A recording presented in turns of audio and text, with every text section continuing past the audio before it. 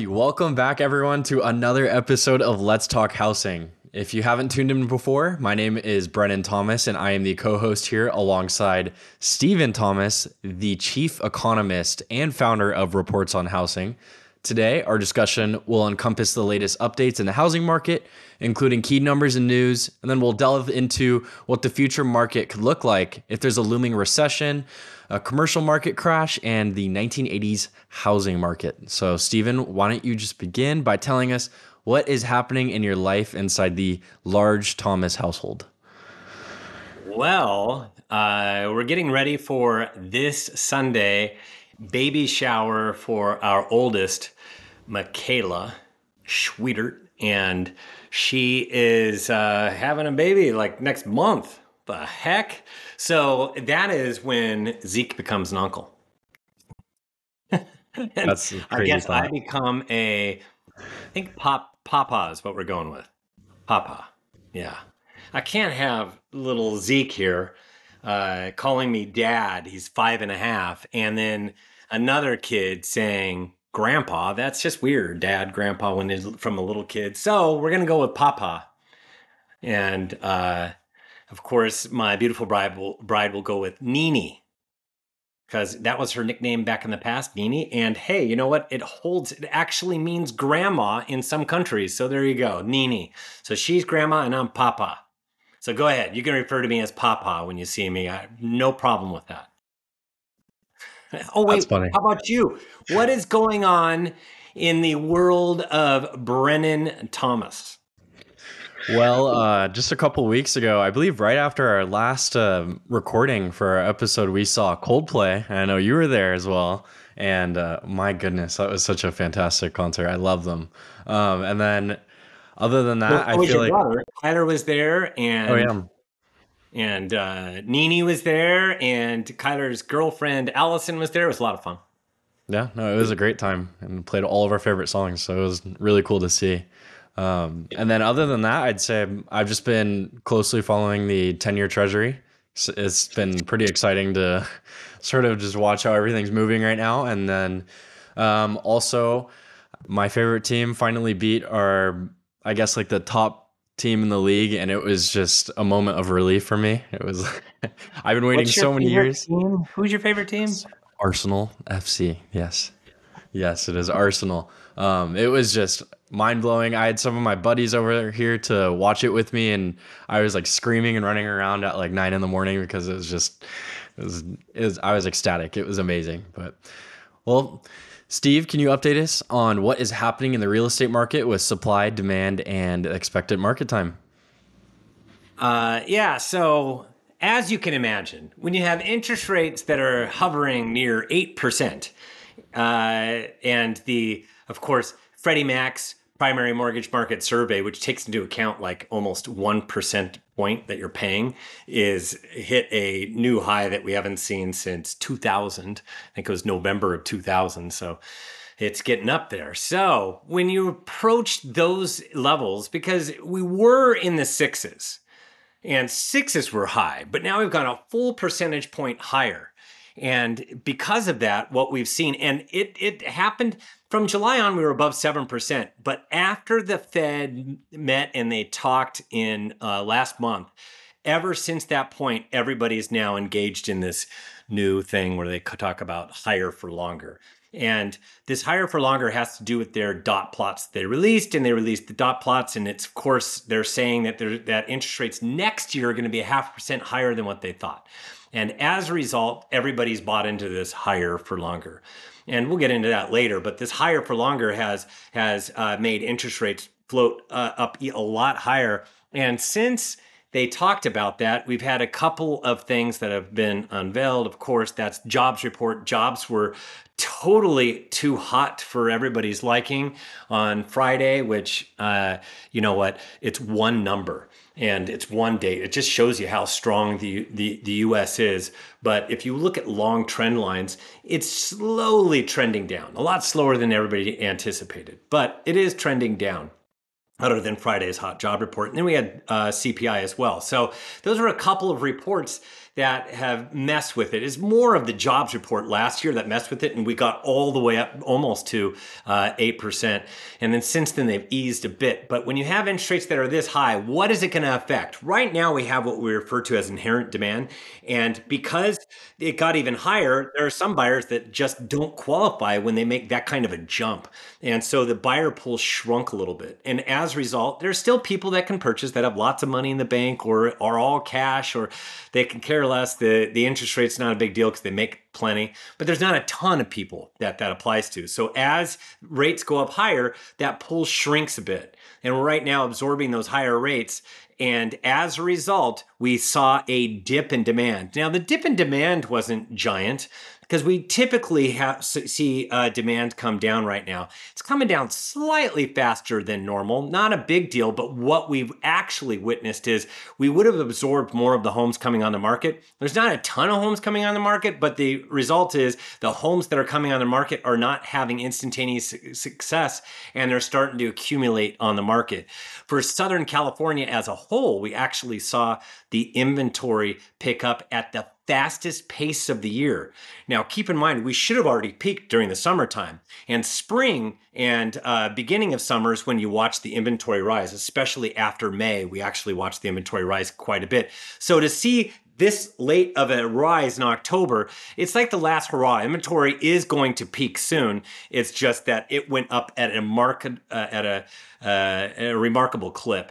And so with demand falling and interest rates going up higher, that we have that demand falling, we have inventory rising. So as a result, market times have gotten longer. And we had a big jump in the for the expected market time for all of Southern California. And it's not like days on the market. This is the true speed of the market. And it went up 5 days in the last 2 weeks. Now, that is totally not normal. Typically, it's flat right now during this time of the year. So for it to bump up 5 days is a pretty big change in the velocity of the market. So if you're in the market right now today, all of a sudden you're noticing something is amiss, something is changing, you can feel it and sense it. Well, we can see it in the numbers. And that is what's going on. And I did it for all the other areas too. Vegas, Phoenix, Sacramento Valley, for the Bay Area. They also did the same thing, but Southern California actually added the most homes compared to any of the other markets. So nationally, it'll be interesting to see what comes out over the weekend for national numbers. We'll see that shortly. Now, I know you kind of touched on it, but there was a CPI reading that came out yesterday. And since our economy is very reactive to these headlines, what did it show? So everybody gets stuck on headline, and we knew headline was going to be a bit of a miss because of the fact that we have fuel prices that have gone up recently. You've seen it with all the lines at the Costco gas station because it's the cheapest gasoline around. So people are willing to wait a half hour waiting for for gas. So when that happens, that also tells me something about the economy when people are that worried about the fuel pump, because actually the where we are at gas prices wise, we actually had a rise back in 2000, I believe it was 2008. And that was a bigger hit to the pocketbook, but people are reacting very similarly right now, which is something that tells me something that's going on. So, but when you pull out the volatility of fuel and food, CPI is coming down nicely. There were a couple of things that were like a mixed bag, like this owner equivalent rent, OER. That's shelter is the biggest component of CPI. Part of that is OEM, and that's the owner's equivalent rent. And what it is they do a survey of owners and ask them what their home's going to rent out for. And you know what? It actually came up. It was up a little bit. Overall, shelter was down because that's the trend. It's going to be down, but that owner equivalent actually had a little bit of a rise. So, which tainted the numbers, should come down even more than what people anticipated. But the trend is your friend. The direction of CPI is going in the right direction. And we look at I look at many other inflation indices, and they're all pointing the same thing. They're all coming down. I'm fine with where they're going to go. I actually think they're going to come down more than people think. I don't think we'll hit that 2%, but people say it'll get stuck at 3%. I'm not in that camp, but we'll have to see. We'll find out down the road. because nobody has the perfect playbook. But CPI, so they didn't like the headline and it affected things. But as you could see, what happened with CPI is the markets reacted. We had this boost and then it came back down. So it's not that big of a deal after they absorbed it and pulled it apart a bit. It's not that big of a change. And if you look at before CPI to where we are today, it's actually very, very similar numbers as far as interest rates and the 10-year treasury. So it's like a yawn fest, actually, is what that is. And I know that the trend long term is your friend, like I said, and that's what we follow in economics. We look at trend analysis, and if you have one bad reading, it doesn't mean that the whole thing is going to be that way. It's called one reading.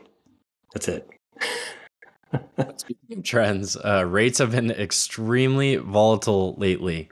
And I believe as an economy, we've been used to seeing mortgage rates movements of like 0.05% or around there. But daily it's been jumping extremely like volatile, nearly like 0.2% a day. And what could this mean? Yeah, that is when you have a lot of uncertainty in there. And there's a lot of people pulling their money out of bonds and the equity market and parking it in cash, and they're wondering when they should get into the bond market. So we're going to see some volatility until we really see an absolute lid on the economy and we start to see that it comes down. Because right now, everybody's still thinking, oh, this economy is just going to continue to just a boom and we're just going to keep on going up like crazy forever. United States, we are the best economy out there. We are the best out there, but the problem is there are different parts of the cycle. Where I see it as the cycle is, you say it's like a roller coaster. Well, we're on that. The economy kept on going up and up and up, but it's about to reach the apex where then it comes down. We'll just have to see how much of that we stay at the top, and then when does it start coming down? We have various guesses. It could be as early as the first quarter of 2024, second quarter, third quarter. So we split it right down the middle and think it's probably going to happen by the second quarter of 2024 when we get that. And you know that that's going to change. Volatility won't be as big of an issue. Once we have a lid and things are coming down, what is going to happen to mortgage rates? Well, all those people that have kept their money on the sidelines in cash, they're not going to be flooding the equity market, because that'll show a slowdown. That's not the time where everybody gets into stock markets. No, they're going to look at a long-term hedge, and they just don't want to get stuck playing in the long-term game right now, because they can get stuck where the rates of 10-year treasuries and 30-year mortgages, they continue to go up higher and higher and higher. And if they get in right now, they didn't get in when it was best. They want to wait till it's best and they know that there's a top. But once there is a significant top, all that cash that's sitting on the sidelines is going to flood the 10-year treasury market and mortgage-backed securities. And as a result, we'll see interest rates come down considerably. Now, as rates have been pretty elevated recently, the National Association of Home Builders, the Mortgage Bankers Association, and the National Association of Realtors, as we talked about, collectively wrote a letter to the Fed urging them to refrain from hiking again. Do you think this can have any effect, or did this come too late? Yeah, no, I actually think they already know it. This is one of those time periods where they want the overall economy to slow, but when they watch the 10-year and what bonds have done recently, where they've gone up like crazy, which means people are pulling their money out of it, and now you have interest rates that are higher, it'll be harder for businesses, and it's going to be harder for people that own commercial real estate. As a result, that they're a lot higher. This is not really where the Fed wants to be. They were at where they wanted to be, and now all of a sudden it's kind of working on its own, and it overdid it. And that's what they're afraid of. Once they overdid it, which I was in the camp of they shouldn't have done the last couple rate hikes, and now they did anyways, because everybody out there lacks patience. And as a result, during the last week, it's like all the Fed presidents all of a sudden are coming out saying, yeah, I think we're good. I think we're good now. So it's not because of these letters that they've got from the real estate industry. It's because there's going to be a lot more pain to come, and they want people to back off these continuing to push the 10-year and long-term rates even higher. It also makes it harder to fund the government. It's more expensive. They don't want to see it go down this road, or they're going to be having to pivot sooner and than they really want to. And part of that pivot is they're actually bleeding off their balance sheets. And their balance sheets, they had what was it? It's like $9 trillion in their Fed balance sheet. They actually have already trimmed $1 trillion off of it so far. So that's from March of 2022. I think they started it right around there, or I think it might have been June. And so in the past, 15 months, they've bled off $1 trillion. That's a big, significant amount, and that is taking it out of bonds. So these bond markets have had not only they had to have other buyers come in, but the government has virtually been selling their stuff. They're not selling it. It's when stuff comes due. They used to reinvest it. Now they're not reinvesting it. They're just letting it go. So their balance sheets are draining, and it's causing more volatility than is necessary. My argument is they should at least stop that, and they can stay true to the short-term rate. But I don't think that they're going to listen to a housing analyst over here on the West Coast, because they're busy in DC making all of their decisions. But I would love to grab their ear, because they have been plenty wrong over the long haul. So, but yeah, so if anybody knows anybody at the Federal Reserve and they want to talk to a housing analyst here on the West Coast, I'm definitely available. With rates hovering relatively close to 8%, or they did at least last week, for a 30-year fixed mortgage, what can you predict in the market moving forward with rates this high? Yeah. So as long as these rates stay where they're at, we're downshifting the market a little bit further. So what's happening is we're getting kind of like last year, but not as significant. Because when I look at expected market times across all markets, it was slower during this time of the year last year than it was this year. So we had values coming down faster last year versus this year.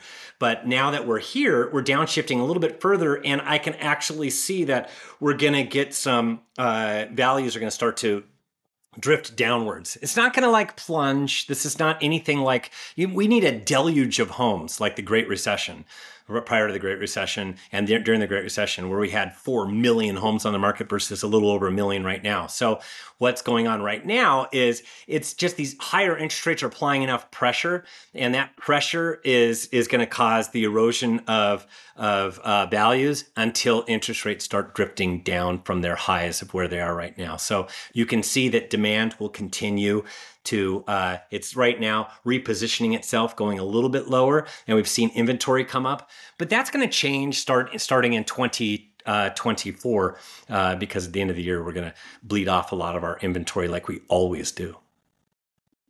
Now, are 8% mortgage rates out of the equation? Is it still possible? Well, there are some doomer and gloomers that were talking about 8% interest rates, and I just can't stand when they're like patting themselves on the back and I totally predicted it and all that stuff. Nobody has a clue as to where things are going to go. So anybody that predicted, a lot of people were predicting in the upper fives towards the end of this year. They've all been wrong, myself included. But there are other people that are saying, no, I can see it at 8%. But those are the same people that are calling for crashes and things like that. So we're not going to get that either. There was no way to foresee the gradual slowdown of our economy, it being as gradual as it is. And it's all been fueled off of people pouring out their savings, and now they're running out of savings. They're writing up their credit card debt, and there's a number of things that are headwinds that are going to overall start to slow the economy. And as we see what's going to happen when we slow the economy, we're going to watch bonds and treasuries and interest rates go down. So that's a 2024 story most likely, because we're running out of real estate here for the rest of the year. Literally, we don't have much runway for 2023. We're almost done. Now, if 8%, say in a hypothetical world where 8% mortgage rates were a thing, what would that look like for the housing market? Well, actually, 8% is already a thing. You have to have perfect credit and in order to get that interest rates in the sevens, or you had to put down points and you have interest rates in 7. That's a Freddie Mac mortgage market survey is not quite near 8%. It's not even close to 7.75%. Why? Because of the fact that they're putting points down, and the average buyer across the United States pays 0.8 points. So that's significant amount of points, which brings it down under 8%. But if you're not paying any points and you just want to go out there and get a loan and your credit is okay, you're looking at an 8 handle on that. So we're already there in terms of 8% mortgage rates. So what does it look like? It looks like what it looks like right now. And that's just, we have basic demand. It's called inherent demand. There are plenty of cash buyers that are out there. Not everybody is going to purchase that has cash. So we have a larger percentage of cash buyers than almost any time. However, there are fewer cash buyers than there were a couple of years ago. But now that they're able to play, they could hardly care less about interest rates, right? They're making up a bigger portion of the whole entire pie. So that's kind of what's going on with those rates and how it applies. Now, how do you see the 2024 housing market? How do you see that starting? Yeah, so I'm really actually, there is a silver lining to the fact that we have more homes coming on the market right now, because within the next couple of weeks, we will peak out both locally here in SoCal, and for sure by after the first week of November, then we'll have inventory come down, and it plunges for the rest of the year. And some people go, no, it won't. Yeah, it will. It will, because December is the home to the fewest number of homes coming on the market. And we already have people just kicking back in their homes, not wanting to move because their rates are so low. And then you take the lower number, and now you're taking a percentage fewer of homes that will even come available in December. December is the lowest number. The second lowest number is November. So we're not going to be adding many more homes. And there's going to be a lot of homes that start pulling their homes off the market, especially in states that get really cold. Everybody's going to be enjoying the holidays, but then also there will be snow that will be starting. There's going to be people pulling their homes off of the market. And then you have fewer homes coming in the market. We'll have plunging inventories. Normally during this time of the year, that's what happens. Inventory slowly goes down until we get to about the second week in November, and then it plunges for the rest of the year. This time, we're going to wait all the way until that second week in November, and then it'll plunge for the rest of the year, which means that if it plunges, remember, we're already at very, very low inventory levels. There are very few exceptions. The biggest exception is the one that everybody brings up if you're in the doomer camp, and that is Austin, Texas. They're one of the only metros that actually has more homes in the market than 2019. And there are a variety of reasons why that is, and it has nothing to do with the rest of the country, and especially right here in SoCal. So as a result, we're already at low levels. We're going to plunge further. We'll start off next year. It will be between 2022 levels, which were an all-time low in terms of number of homes per capita across the United States, versus 2021, which it'll be below 2021, higher than 2022. And that is for SoCal. For the rest of the country, it might be a little bit different.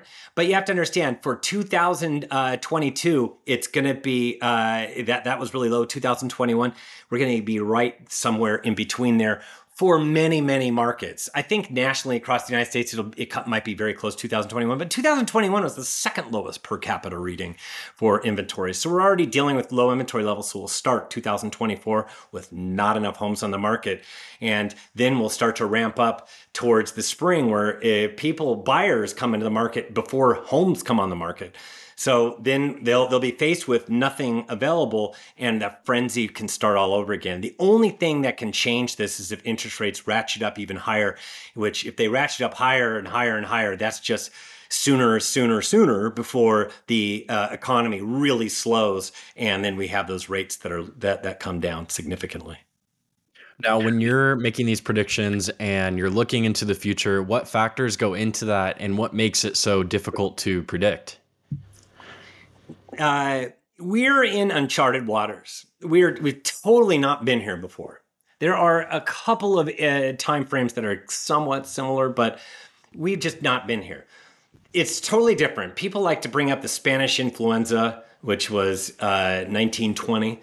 So that was a long time ago, and we weren't the worldwide. We didn't have the World Wide Web, and we weren't all connected. And we're way more global than we were then. It was more us versus them on the way on the other side of the world. Now the world is a lot smaller, and we're all tightly knit together. So the way that we operate and the way that the economy runs is completely different. So, and then we had this big pandemic that totally obscured supply chains. Then we had this one war that obscured supply chains. Now we have another war that's starting that could obscure supply chains even further as far as fuel and stuff like that. So there's all of these different economic forces that are at play, which is very hard. We're in uncharted waters to stay, okay, this is where we're going to go, because we like to look back. Economists like to look back at where we were before and try to prognosticate where we're going. The problem is there are all these super new variables that just don't that we just don't know what to do with, and we just haven't been here before. So to forecast out, it's very, very difficult. We're also looking at that's what we talk about with what can disrupt our marketplace. It's what we refer to as exogenous shocks. I heard that from Leslie Appleton Young, who is the CAR chief executive, that's California Association of Realtors chief executive. And I wrote that term down because I had never heard it prior to that, and I looked it up right when I got home, because I like to surround myself with people that are smarter than me, and she's definitely way smarter than me. So exogenous means it's an outside shock. That's all it means. So it's something like COVID was an outside shock that nobody realized was going to happen, and it totally disrupted everything. If we had a UFO invasion right now tomorrow, yes, that would be an exogenous shock that would affect everybody. So those are the kind of things that are outside forces that could leak their way in towards real estate or other factors of the economy and ultimately slow down the economy. We just don't know what those are. So that's what we're looking at. So, and also forecasting, like I said, we just haven't been here before. So to say, okay, this is when the inflation is going to be back in check. This is when we can bring rates down. Nobody has an idea. And let me tell you, the Fed has no clue. Zero. They have no clue. They're just pretending that they know exactly what's going on, which is why they're so data dependent. They're data dependent because they have no idea. So I have to ask, is the idea of a soft landing recession completely out of the door? That's funny that you should ask that right after I said that. It's like a perfect segue, is it not? Because you know what? We were talking about the soft landing before. There's another time frame where we talked about soft landing, and I actually made it a part of my forecast presentation that I'm doing within offices and for associations of realtors and those type of things. And what it is they said they were talking about soft landing themselves. The Fed was actually projecting that they would do a soft landing in 2006 and in 2007. And let me tell you, they didn't consult me in 2007 because I knew in 2006 we were in for a major disruption. And when we had the subprime meltdown in March of 2007, and they still were calling soft landing in September of 2007, they were fooling themselves. There was absolutely no way, because we already saw mounting foreclosure, short sales, distress that was coming. It was like this giant tidal wave that was coming in the distance, and it was obvious. And but they were calling soft landing then. So that's the thing. Keep talking about the soft landing. They have no idea. They're not talking about it as much as the overall general market. If I hear CNBC talk about soft landing one more time, geez Louise, it is just too much that they are relying on. Nobody really knows. That's the thing. I saw a cartoon with a jet that's upside down, flying upside down. And it says Fed upside down, and it says, "We're preparing for a soft landing." That's about right. It's a good analogy. Yeah, so on our social media, we made a post sharing how we can return to normal affordability in the housing market, where home prices would have to drop 35%, or mortgage rates drop to 4%, or income grows to 55%. Which of these is most likely to occur? Yes. Yeah. Thank you for posting that stuff, by the way. So Brennan likes to post things on social media on Fridays where everybody starts talking about it like crazy. And so everybody was talking about this as well. I think he did 2 posts that kept me on my toes over the last weekend. Yes. So that is what ultimately it would take to get to 2019 affordability levels. Not anytime soon. We're not going to see values tank. We're not going to see mortgage rates come down enough. So what was the third one? And then it was income grows 4%. Or 55%. What am I saying? Yeah. Yes. So income go up 55%. Yeah. Well, yeah, that's not happening either. So, Brendan, you're making 50% more tomorrow. Yeah, that's just not going to happen across the United States. So, unfortunately, that's not even what they're trying to do with the unions, with the automakers. I think, what did they want? Like 30% or something like that, raise over 5 years. So, we're just not going to see that. It's going to be a combination of some of it and time. So, time heals all things. Unfortunately, it's going to take time to get there. And I just have my reservations because I explained to you what happens when the economy cools and mortgage rates go down, that and bonds go down. That's always what happens. People park their money in long-term assets. What is going to happen is we're going to get this big drop in interest rates when the economy slows. And what then is going to happen is we're going to get this sudden rush of business as far as demand is concerned. We don't actually have the capacity for that many more buyers in today's market because we have no inventory. We have people that are kicking back in their homes that are going to continue to stay for longer and longer and longer amounts of time until interest rates make their way down below 6%. And I think it's like turning up the volume a little bit more and more and more homeowners coming on the market. However, it's not until you get to about 5.5% where you see a noticeable shift. But there's still a lot of people that are, it's 85% of everybody in California has an interest rate of less than 5%. And so there are some people that have interest rates of less than 4%. There are some people that have 30% that have an interest rate of less than 3%. They're just not going to be selling their homes anytime soon. But at least we bridge the gap. If we get to 5.5, it's not as big as a jump as going from, let's say you're at 3.5 to 5.5. Yeah, that's 2% points more. But going from 3.5 to 8, man, that's a chasm. That's the issue right now. So National Association of Realtors recently stated that adjustable rate mortgages applications jumped 15% week over week and now total 9.2% of all mortgage applications since they have a lower starting payment. Is this a cause for concern? Because I know this was a thing in the Great Recession or before. Yeah, I'm so panicked. I am very panicked about that. Note my sarcasm. You actually have to qualify based upon what the rate can adjust to. And people aren't doing the adjustables like before. They're not getting these little teaser rate interest rates at 3% that go up in 6 months to 6%. And then every month they float higher and higher and higher until they get to like 10%. That's what we dealt with prior to the Great Recession. We had all these adjustable rate mortgages that were connected to various indices like LIBOR and they're pegged to different indices. And they kept on going up higher and higher. Can you imagine if they go higher and higher and higher and they could barely afford their payment that they were qualifying at 3% and now they got an interest rate payment, they are at 9% or something dumb like that? Well, that's what happened, and that's where people got way over their skis and lost their homes. We don't have that. We have the vast majority of everybody up until this point have fixed rate mortgages. There are some adjustables. The adjustables are 5-year fixed at a lower rate than the prevailing fixed rate, and then they adjust.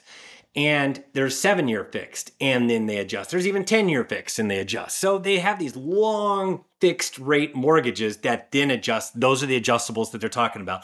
What is everybody betting on right now? They're betting that in 3, 5, 7, 10 years from now, that rates will be cheaper than where they are today.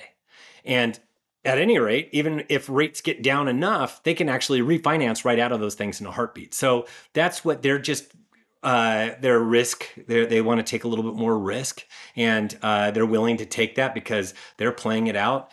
But could they be in a pickle down the road? Absolutely, they could. Chances are most likely not. So I think it would be a decent bet. It's just up to each individual as to how risk averse they are. Zillow talked about the housing market cooling, how it can help buyers in the market, but with so much scarcity and unaffordability, will it really help them all that much? Can seasonality help too? Yeah, so we're getting into the season where we're already on October. I see all the Halloween decorations all over the place, so that's fun. Zeke loves it. He's 5.5. He thinks this is great. So what does that mean? That means holidays are almost here. And when we kick off the holiday season is, of course, with Halloween, and then in like another month we'll be talking about Thanksgiving, and then another month we'll be talking about Christmas and all the other holidays, and then New Year's right around the corner, and then got all that Hanukkah and everything else. It's just a busy holiday season. Holidays are here. That is typically when, if there is a seller that really needs to sell, they're going to be met with a little bit less activity. And now that rates are higher, even a little bit less activity. So you have the combination of the both. And this is a really good season until more and more homes start coming off the market and it gets depleted by the time it gets to the end of the year. Then it's not as much of an advantage. So it's like right now is this window. So it actually is a decent time. The only, of course, giant headwind are these gigantic interest rates. And people go, yeah, interest rates were a lot higher. Yeah, well, values are so high compared to when we had interest rates at 8% back in the past that you can't compare the two timeframes at all. We are way more unaffordable right now than we were in the year 2000 when we had 8% interest rates. This is a totally different ballgame. So everybody just needs to stop comparing it to when we had interest rates that were higher. I remember in the day we had 18% interest rates. That's the kind of unaffordability level that we have today. It's very similar and actually even worse in many markets than 1981 when we had 18% interest rates. So last episode, I know we touched on assumable mortgages where people would assume or take on the mortgage of the home that they want to move into. Now there's a lot of talks of portable mortgages behind the new supply solution. So what is a portable mortgage and can it help our situation? Yeah, there are, we got to stop focusing on the buy side. Yes, we've got to still help out people get into homes that have a hard time qualifying, these special first-time home buyer programs that they have for people with lower income levels. It's very hard to even get into a home here in California. So, but these are different things that work on the other side of the equation, the supply side of the equation. And there are things that we can do nationally. That is one of them, is the portability of mortgages. That means that you could take your existing mortgage and for some fees and different things along those lines, you can actually take your mortgage rate and everything else and apply it to a new home. And so that it can free up some much needed supply. And then these people will, of course, go off and do what they need to do someplace else. Because some people just feel landlocked, that they're just going to stay. They just don't want to move. They're just going to kick back and enjoy their rate. Why cash in on something else? That'll be something that might be explored down the road. But like I told you, what happens when the market cools, as far as the economy cools down the road, we're going to see rates start to come down. So the idea of portability of mortgage rates will start to diminish a little bit. That's one thing that they can look at exploring doing. But I hope they explore all of the different areas of different ways of incentivizing people that are just not going to move for the variety of reasons they don't. Most of them that affects their pocketbook on a monthly basis more than anything else. Another one is that capital gains issue. And capital gains is right now you go individuals, it's pegged to 1997 values, $250,000 exclusion for a single, $500,000 for a couple. Know that took care of just about everybody back in 1997. What that means is if your value went up as a couple, $500,000, you weren't taxed on that extra $500,000 of gains. And that gains was after any structural improvements that you did, any closing costs, an additional $500,000. So that pretty much took care of everybody in 1997. And now that we are where we're at today, it doesn't take care of as many. So some people don't want to move because they're going to be impacted too much with the capital gains tax. And it's a real story. I know of one writer that I won't disclose who it is, but they're coming out with an article, and I tried to help him write that article by getting him real live people that could state that I'm not moving because of my capital gains issue. This is what they're exploring on Congress. From what I understand right now, it will not be passed until all the way in 2025. This issue we're going to have an issue that's going to be a supply issue for quite some time. My best guess is it's going to get to a point where they're going to have to address it sooner than then and bring it up from $250,000 for an individual to $500,000. $500,000 for a couple to $1 million. And that will free up even more inventory. There's a lot of people that qualify for that across the United States that would actually free them up. Switching over to commercial real estate, I know you kind of touched on this earlier, but people are now predicting well, they kind of have been too, a commercial market crash. Is this true with declining prices and how crazy rates are right now? Can it affect banking as well? There's going to be a lot of strain in the commercial sector. There are ways out of this commercial pain that they have, that we're going to have to rezone properties and make them so that they can do mixed use. Some they can build residential stuff, and there's a lot of things that could be done along in that arena. It's just people have to be forward thinking rather than reactionary. And unfortunately, we're very reactionary. So there's going to be pain. It's not going to be a major crash that we're seeing, but there's going to be pain in that sector for sure. And a lot of these have to do with interest rates being higher and 10-year treasury being higher. Now everything pegged to all those rates.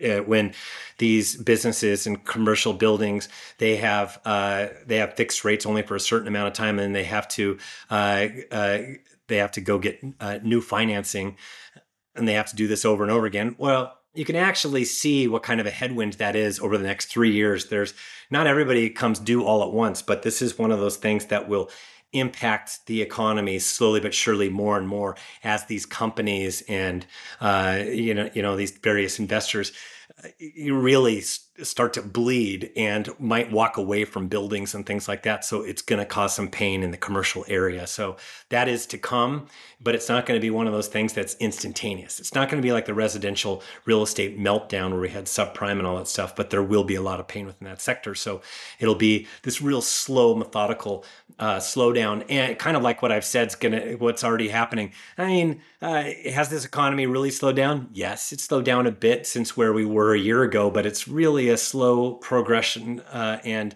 down the road, these interest rates are going to take longer to make their way into the economy, and the dial will just be increased on everything. So that's what we anticipate within the commercial sector and, of course, the rest of the economy.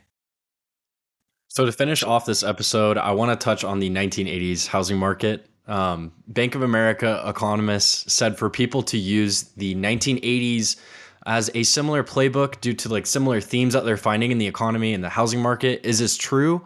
What happened during those times as well? Yeah, so we had values that were going up during the 1980s, even though we had interest rates that were so high. The issue back in the 1980s is similar to right now in the overall shock where people are stuck with these low interest rates. And then we have all of a sudden these high interest rates.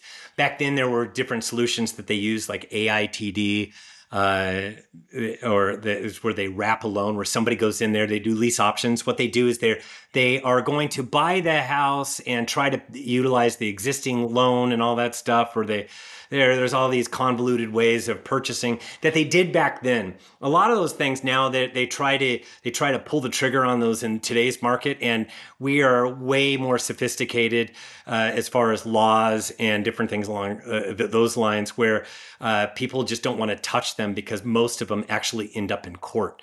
So that there's a difference right there that's big. There's also, we had inflation was way more entrenched and a way bigger problem back then. Yeah, they eventually did fix it, but the inflation story this time pales in comparison to the 70s and 80s. People like to make those comparisons, but they making the comparison in the real estate market. There are some similarities to it, but there's definitely some differences. We didn't have the ability to track the number of homes coming on the market and things like that, but I'm sure that actually ate into some people placing their homes on the market for sure.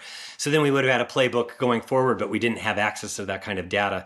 So we have that now. So I'm sure that existed back then, but it's very hard to take the data set that was back then and utilize it for today because it just doesn't exist the way that we have access to the kind of data right now. So yeah, while that might be a similarity, we can't pull from that playbook to draw conclusions as to where we're going to go other than kind of how things played out. But it's not going to play out the same because we had different issues back then that aren't the same, and we were in a different spot globally versus where we are today. So there's a whole bunch of other factors that you have to look, and there's a lot of different exogenous shocks that we're dealing with today versus back then. So you can't compare it like for like. There are some similarities. Well, thank you everyone for tuning into another episode of Let's Talk Housing. Now, if you want to learn more about what is going on in today's economy and in the real estate industry across Southern California or the Bay Area, feel free to check out our YouTube or subscribe today at reportsonhousing.com. And please leave a good review. And if you have any questions, please feel free to post it to our social media, or you can email me at info@reportsonhousing.com.